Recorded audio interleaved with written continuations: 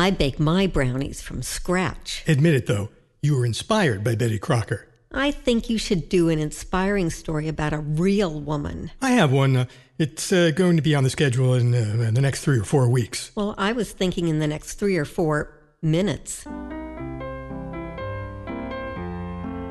Oh, we're on internet time again. From Hollywood, it's Out of My Mind.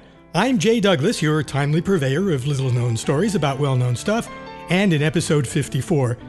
Sorry, Betty. Instead, here's a story about a founding member of the Ladies Professional Golfers Association. The first woman to design and build a golf course.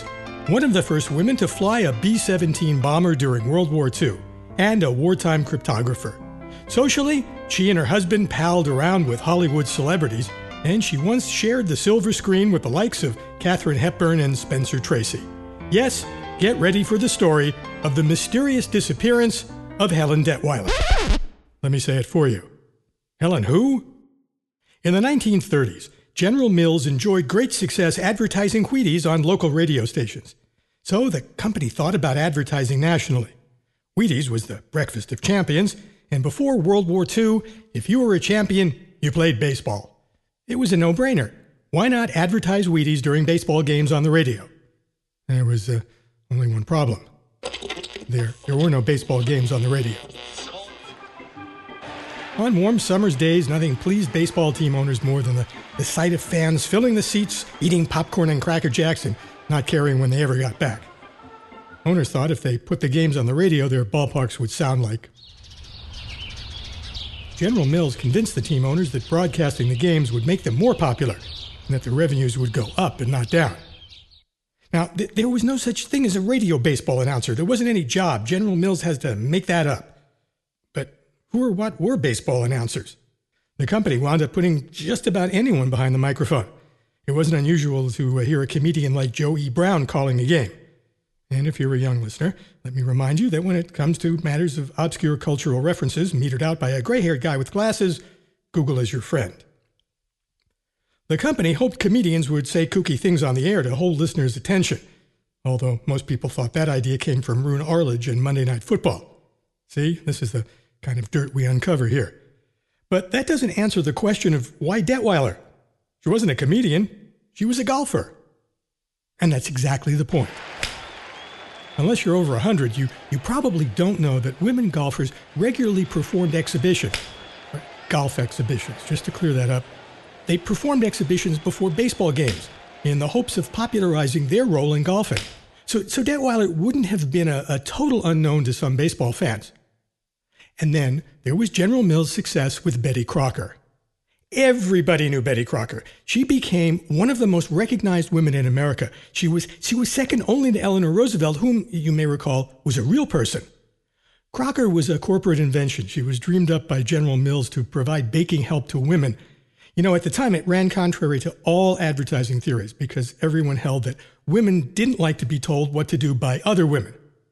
Based on Crocker's success, though, someone, and most likely a man, thought, let's get a woman out here to talk about baseball. That guy should have gotten a promotion. Only the idea didn't work. ESPN could have told him that if there'd been an ESPN. Detweiler crisscrossed the West broadcasting games during the 1938 season, and she was cited that year by Sporting News for her authoritative play-by-play accounts. Even so, as quickly as her name entered the annals of radio history, it disappeared. Now, it could be that Detweiler simply wasn't all that good. Or she could have been one of those lucky people who was born under an unlucky star. Her flying career was documented in the book Fly Girls, but she's not known for her war exploits. The golf course she built, well, it was renovated into oblivion when new owners acquired the club that hosted it. She was a founder of the LPGA, but she's rarely mentioned in the same breath as the organization's other founders. And she never won an LPGA tournament. You have to ask yourself, did General Mills have any idea what it was doing when it put Helen Detweiler in the booth? Or are they just hoping to find a lucky charm? Or maybe the company was just getting its kicks. I feel, and I'm sure my wife would agree, in case you're listening, hon, I feel her story deserves a better ending. So let's just leave it at, her legacy disappeared under mysterious circumstances. And that's the story I call She's Not There. My thanks to my wife for making me face up to reality, and to Jim Thielman, former sports writer and author of the book Cool of the Evening, for his help in putting this story together. And here's a way you can help our little podcast from following in Helen Detweiler's footsteps. Get your friends and relatives to subscribe. That's all you have to do. Tell them how much you enjoy the show, and try to do that with a straight face, please. Then suggest that they download the Radio Public Podcast app from either the App Store or Google Play. They can use it to search for Out of My Mind and then subscribe to the show. They'll get every episode, plus they'll also discover new podcasts that they might enjoy. And while you're doing that, I'll be back next Tuesday at 6 a.m. Eastern with another little-known story about well-known stuff.